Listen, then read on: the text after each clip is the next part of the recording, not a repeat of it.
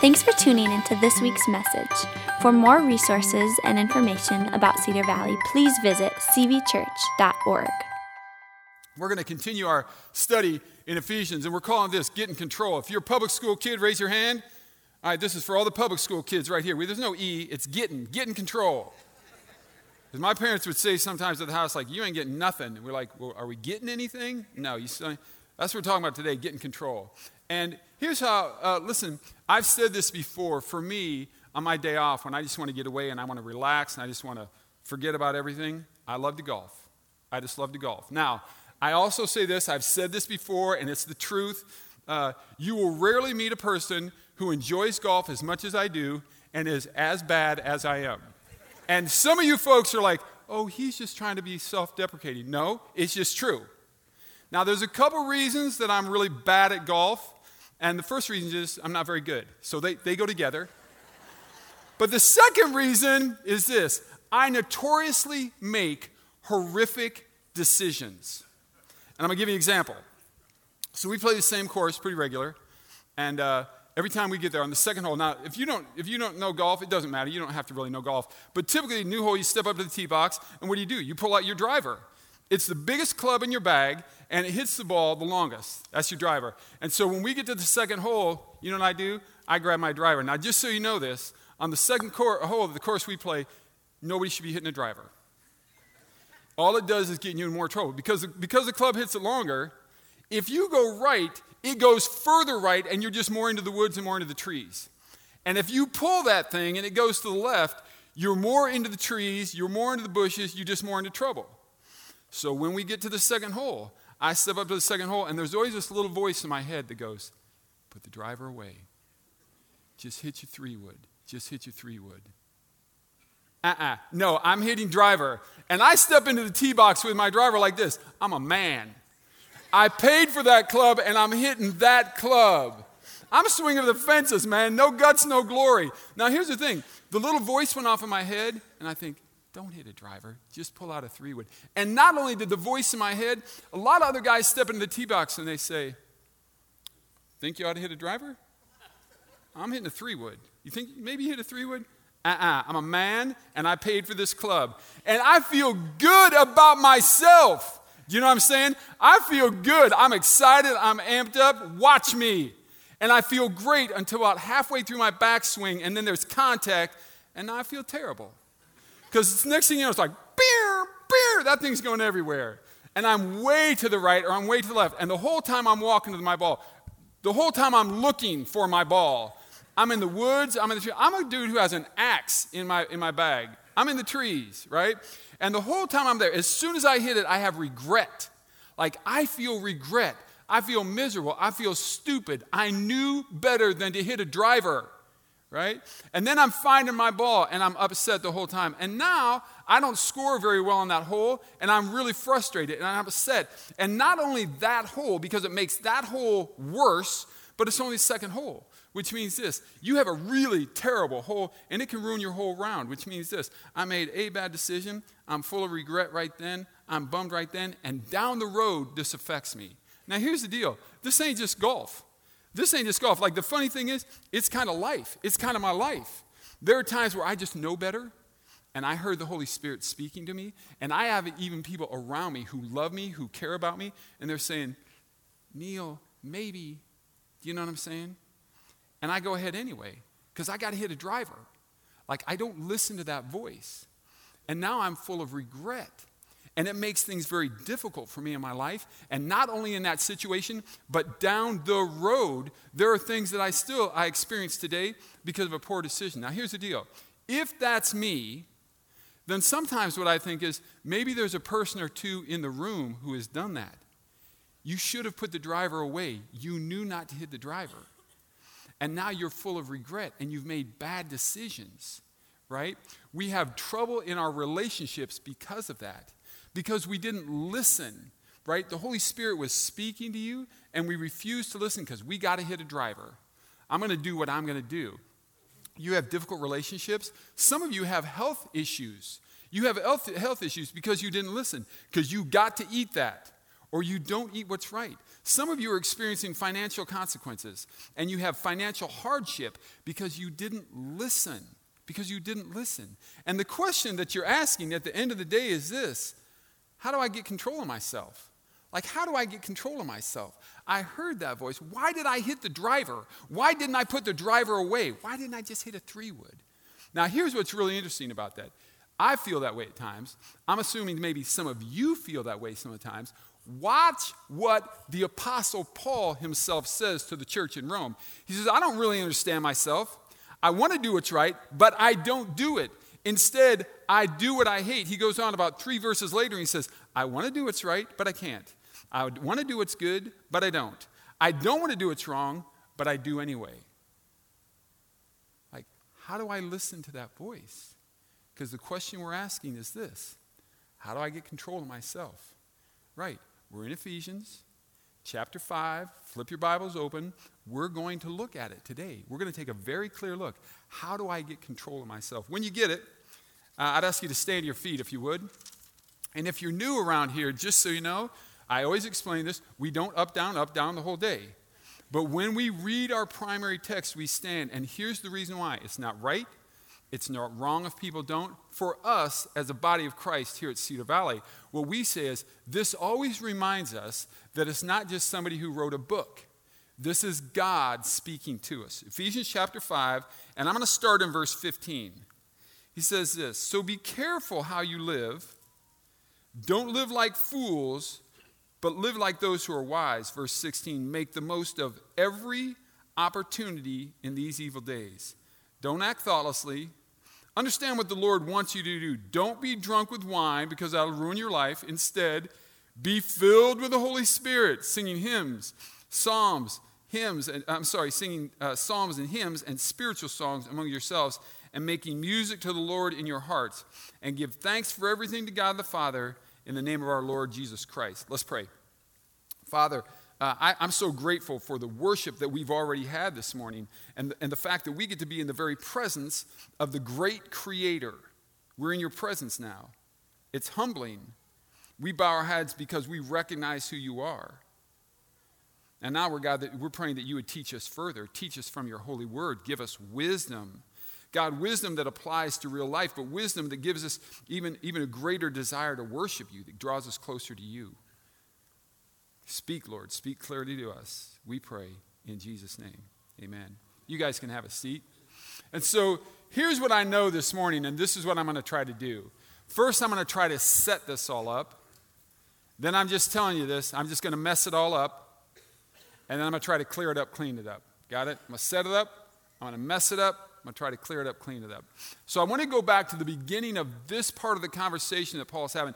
And this is what I love. And if you don't catch this, man, we got to just get this. The Bible speaks to our lives in 2021. Like, we're looking for answers to life. Boom, here it is. This is why the scriptures are so important to us. I want to start back at the beginning of this conversation. Paul is writing a letter, and he's written this letter that's circulated to different communities that he's pastored or knows well of. The last place it stopped was Ephesus. That's why I think we call it the Ephesians, right?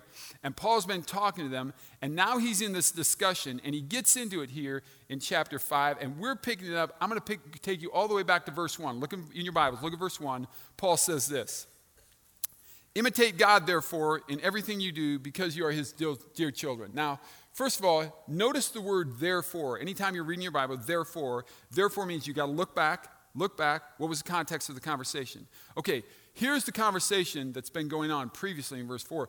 Paul's been talking about how we treat each other, how we respond to each other, how we act with each other. And so basically he says, therefore, and then he's going to say, imitate God. Imitate God in everything you do, because you're his dear children. Now, kids almost always imitate their parents. About 3 weeks ago, my father lives in Des Moines. Good morning, Pop, if you're watching.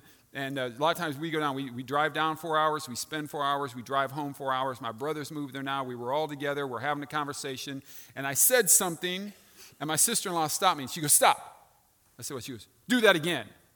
She goes, no, do with your hand. I said something like this. She goes, stop. Your brother does that all the time. You guys do that exactly like your dad. Don't you guys do that stuff? Because kids imitate their parents very often. They very often do. Paul is saying, you're his dear children, imitate him. Now, here's what I get out of this. When I read this, I'm like, really? Imitate God? Me. Good luck with that. Right? Like that's a high standard. Sometimes do we just think, hey, here's the standard. Just don't act like the crazies in the culture right now. If I just act a little bit better than them, I'm doing well. Oh, maybe it's more than that. Maybe I just act better than just a few church folk. That ain't the standard. He's saying here, imitate God. Now watch what Peter says. Because Peter writing, his letter says this, you got to be holy in everything you do, just as God who chose you is holy. And then he quotes from the book of Leviticus where God is speaking, and he says, the scriptures say, you must be holy, God says, because I'm holy. If we're going to imitate God, that's a different standard. Like we've got to be holy.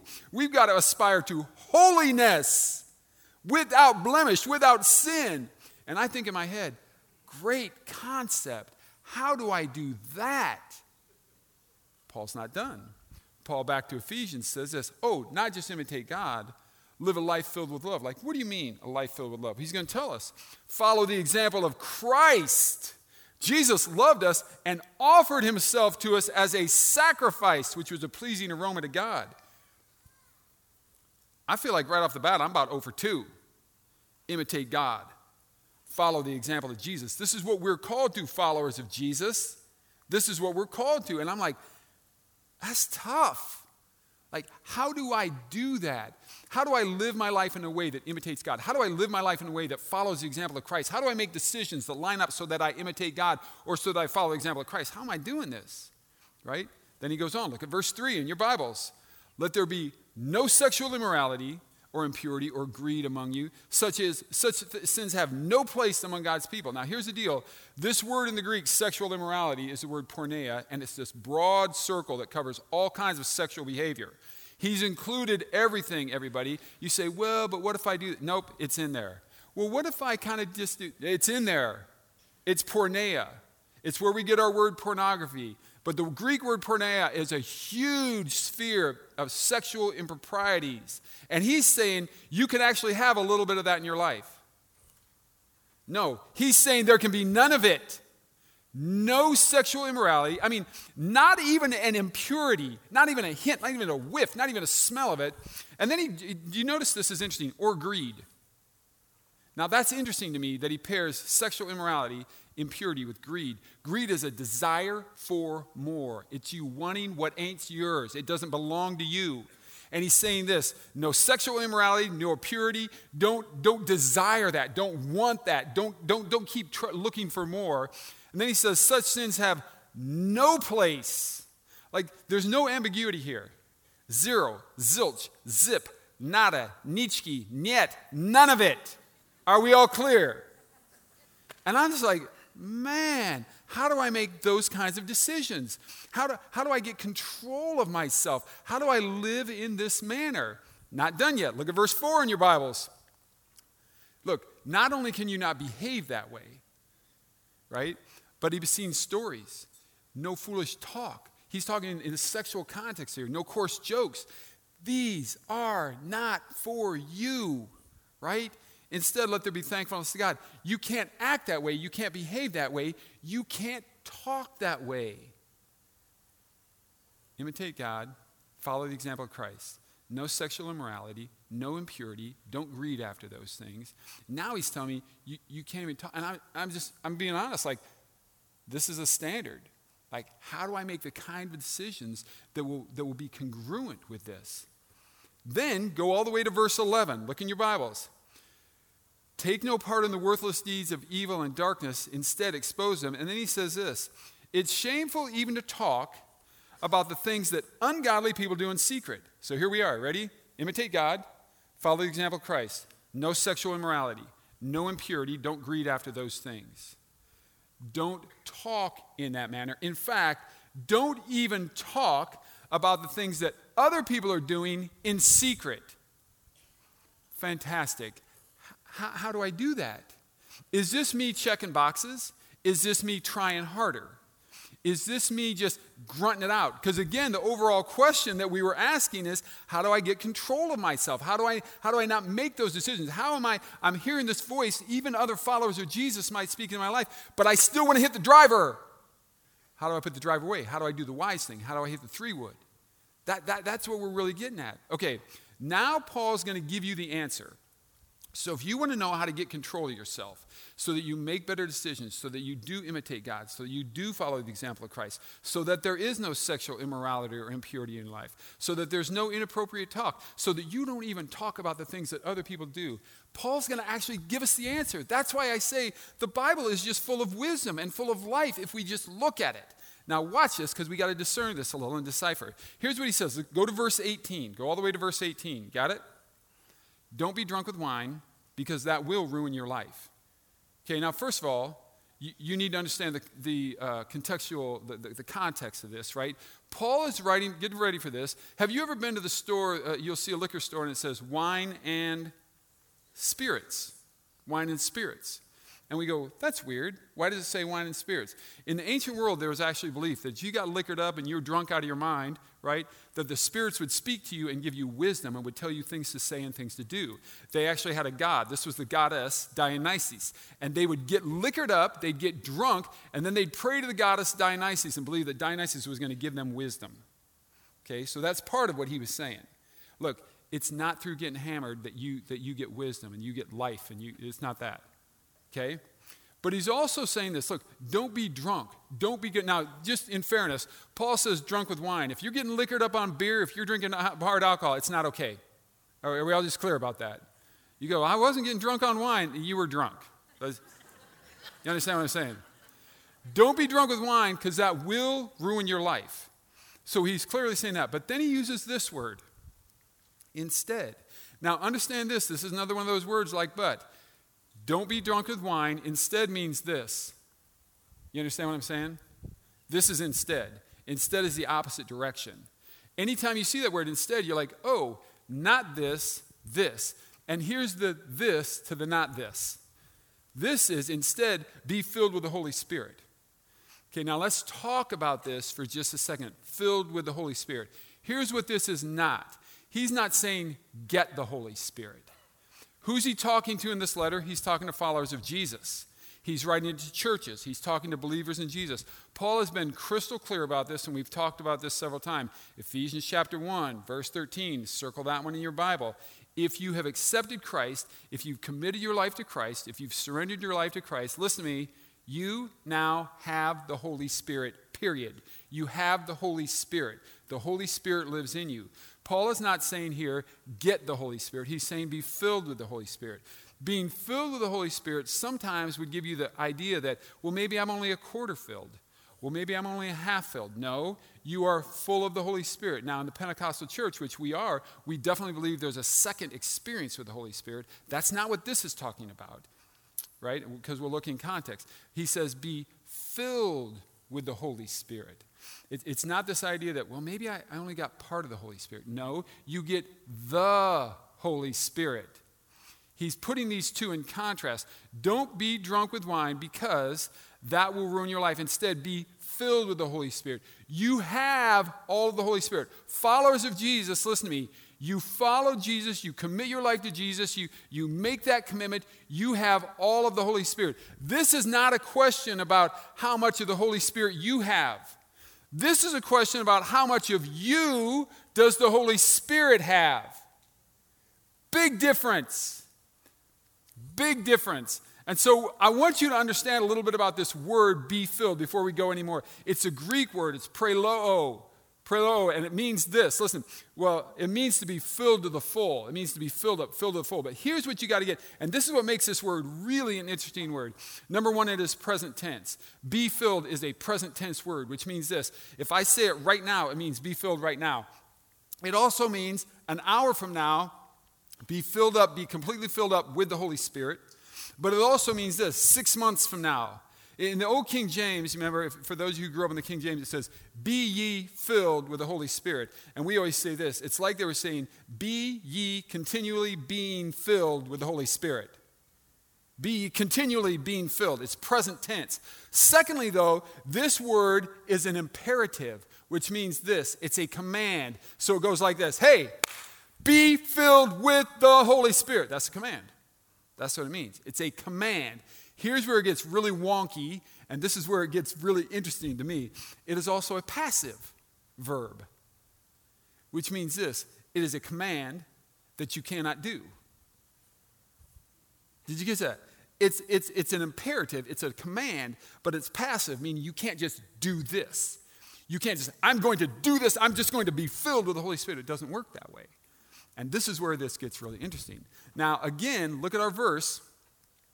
He says, don't be drunk with wine, because that will ruin your life. Instead, be filled with the Holy Spirit. And here's where we get the context. Here's where we get the understanding. And the understanding is this. Think about someone who's drunk. Someone who's drunk, who's under the influence, right? They say things they wouldn't normally say. And they do things they wouldn't normally do. And the reason is because they are currently under the influence or they are under the control of the alcohol. And he's saying, don't be under the influence. Don't be controlled by alcohol.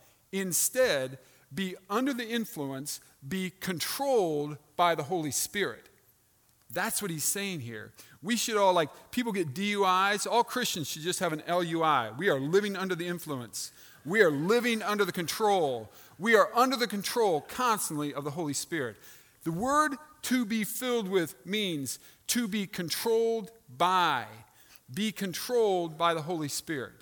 Now, this is where this gets a little tricky, and this is where I said I'm going to mess this up a little bit. Okay, if it's passive, and yet it was a command, how am I controlled by the Holy Spirit? Well, it's all context. Look in your Bible. Look in your Bible. Let me show you a couple of verses. Look at verse 10 in your Bible. You got it? Mark verse 10. It says this. Carefully determine what pleases the Lord. Now, just stop and think for a minute. If you meet a stranger on the street, how would you know what pleases them? And the answer is, you couldn't possibly know. Because you don't know them. Because you don't have a relationship with them. Because you don't ever talk to them. That's verse 10. Now go to your Bibles and look at verse 17. Look at verse 17. Don't act thoughtlessly. Instead, understand what the Lord wants you to do. Again, I would just take you to a stranger. You walk up to a stranger on the street. What do they want you to do? You couldn't possibly know because you don't know them, because you don't have a relationship with them. How do you know what pleases someone? How do you know what someone wants you to do? And the answer is because you have a relationship with them. When we're talking about being controlled by the Spirit, here's the key word that you just got to write this down. This is the word. It's intimacy. It's intimacy. If you want to be controlled by the Spirit, there has to be an intimacy with God. Now, question, how would you build a relationship? How do you build intimacy with God? You guys, this is not rocket science.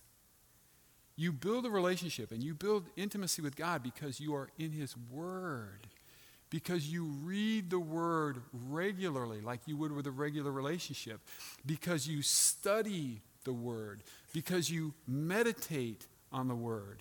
Because you spend time in the presence of God. Not here just on Sunday mornings. Because you spend time daily. You have your own relationship with God. Not something that the church does for you. You want to build intimacy with God, it's time. It's time it's time in His Word. Now let me just ask. This is in no way condemning. This is in no way condemning. This is meant to encourage you. This is meant to move you along. Are we spending time? Like, have you spent time in His Word? Like, have you spent time just studying and reading and then meditating on it? And praying, because that's how you build intimacy with God. And when you build intimacy with God, guess what? You hear the Holy Spirit. You hear the Holy Spirit. Now here's the deal. And this is where this all just gets really weird because the verb is passive. See, we don't take control of our lives. That's not true. We don't take control as Christians.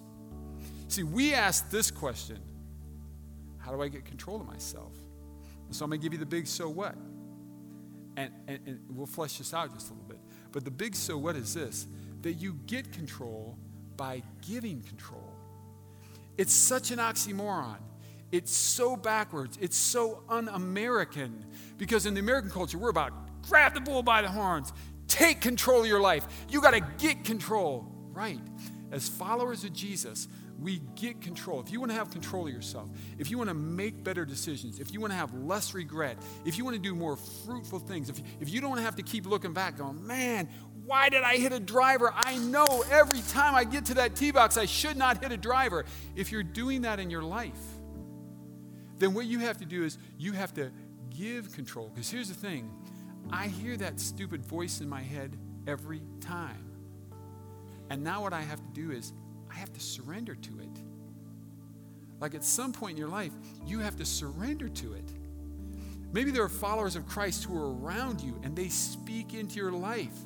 They can scream into your life. But at some point, you got to surrender to it. We got to give control. We got to give control. Now, just go here with me for just 1 second. Stop and think. Stop and imagine right now where you're at, right now, think about this. How would my life be different if I would actually give in control, if I would surrender to what the Holy Spirit has said in my life? How would my relationships be different? See, how would my marriage be different? How would my relationship with my kids be different? My relationship with my folks, how would it be different? How would my health be different if I would listen and then give control? Right? How would my financial situation be different? How would things for me at work and in my business, how would they be different if when I hear the Holy Spirit, I would then give him control? Okay, now, if that were true in your life, if that were true in your family, this is where I get real selfish about this stuff. How would that look in our church? And what would the power level of this church be if we were just flat out loaded with people following Jesus who just gave control to the Holy Spirit? They weren't trying to get control. They just, what if we all just surrendered fully and said, Spirit, whatever you say, I will put the driver away? Like, have you ever just had that where you're like, I know I'm not supposed to say anything, and then you say it anyway? Welcome to my world. Like, what if there were those times when the Holy Spirit was talking to you and say, hey, you got to say something, Bob. You need to speak up. You got to say something. And we just do this like, and then we don't. What if we spoke into the situations that he told us to, right? Where would your health be? Where would your health be? It was like, brother, put the donut down. Praise God, somebody. Like, how would your health be? Where would your finances be? How would the ministry of this church just flat out move forward and the kingdom of God would advance just like we've never seen or experienced before? How good would that be? Well, here's where it starts, right? It starts with you and it starts with me. We're not trying to get control. What if we just gave it? We just surrendered it. Because that's how we get control of our lives. It's such an oxymoron. So here's the big now, and I apologize. I try to give you stuff more practical. But this morning, what we're going to work on is just giving up control. And I usually try to give you, like, do this. But this is what we're going to do this morning. I'm going to give you a minute. Go ahead and just bow your heads. And here's what I want you to do with your head bowed. You say what you need to say to God to give up control. Like, what's that area of your life where you just keep hearing his voice speak? And you got to listen. You got to surrender. You got to submit to it. Maybe it literally is just your health, and it's gluttony, and you flat out know you're out of control in the kitchen. Maybe it's a financial thing. Your finances are out of control because you don't listen, because you do whatever you feel like doing. You don't consider God in your finances. Maybe it's a pornography issue. You hear the Holy Spirit. You got no question what's right, but you got to give control. You got to submit to it. Maybe it's a relational issue. You just let the Holy Spirit deal with you right now. You talk to God, you let him talk to you.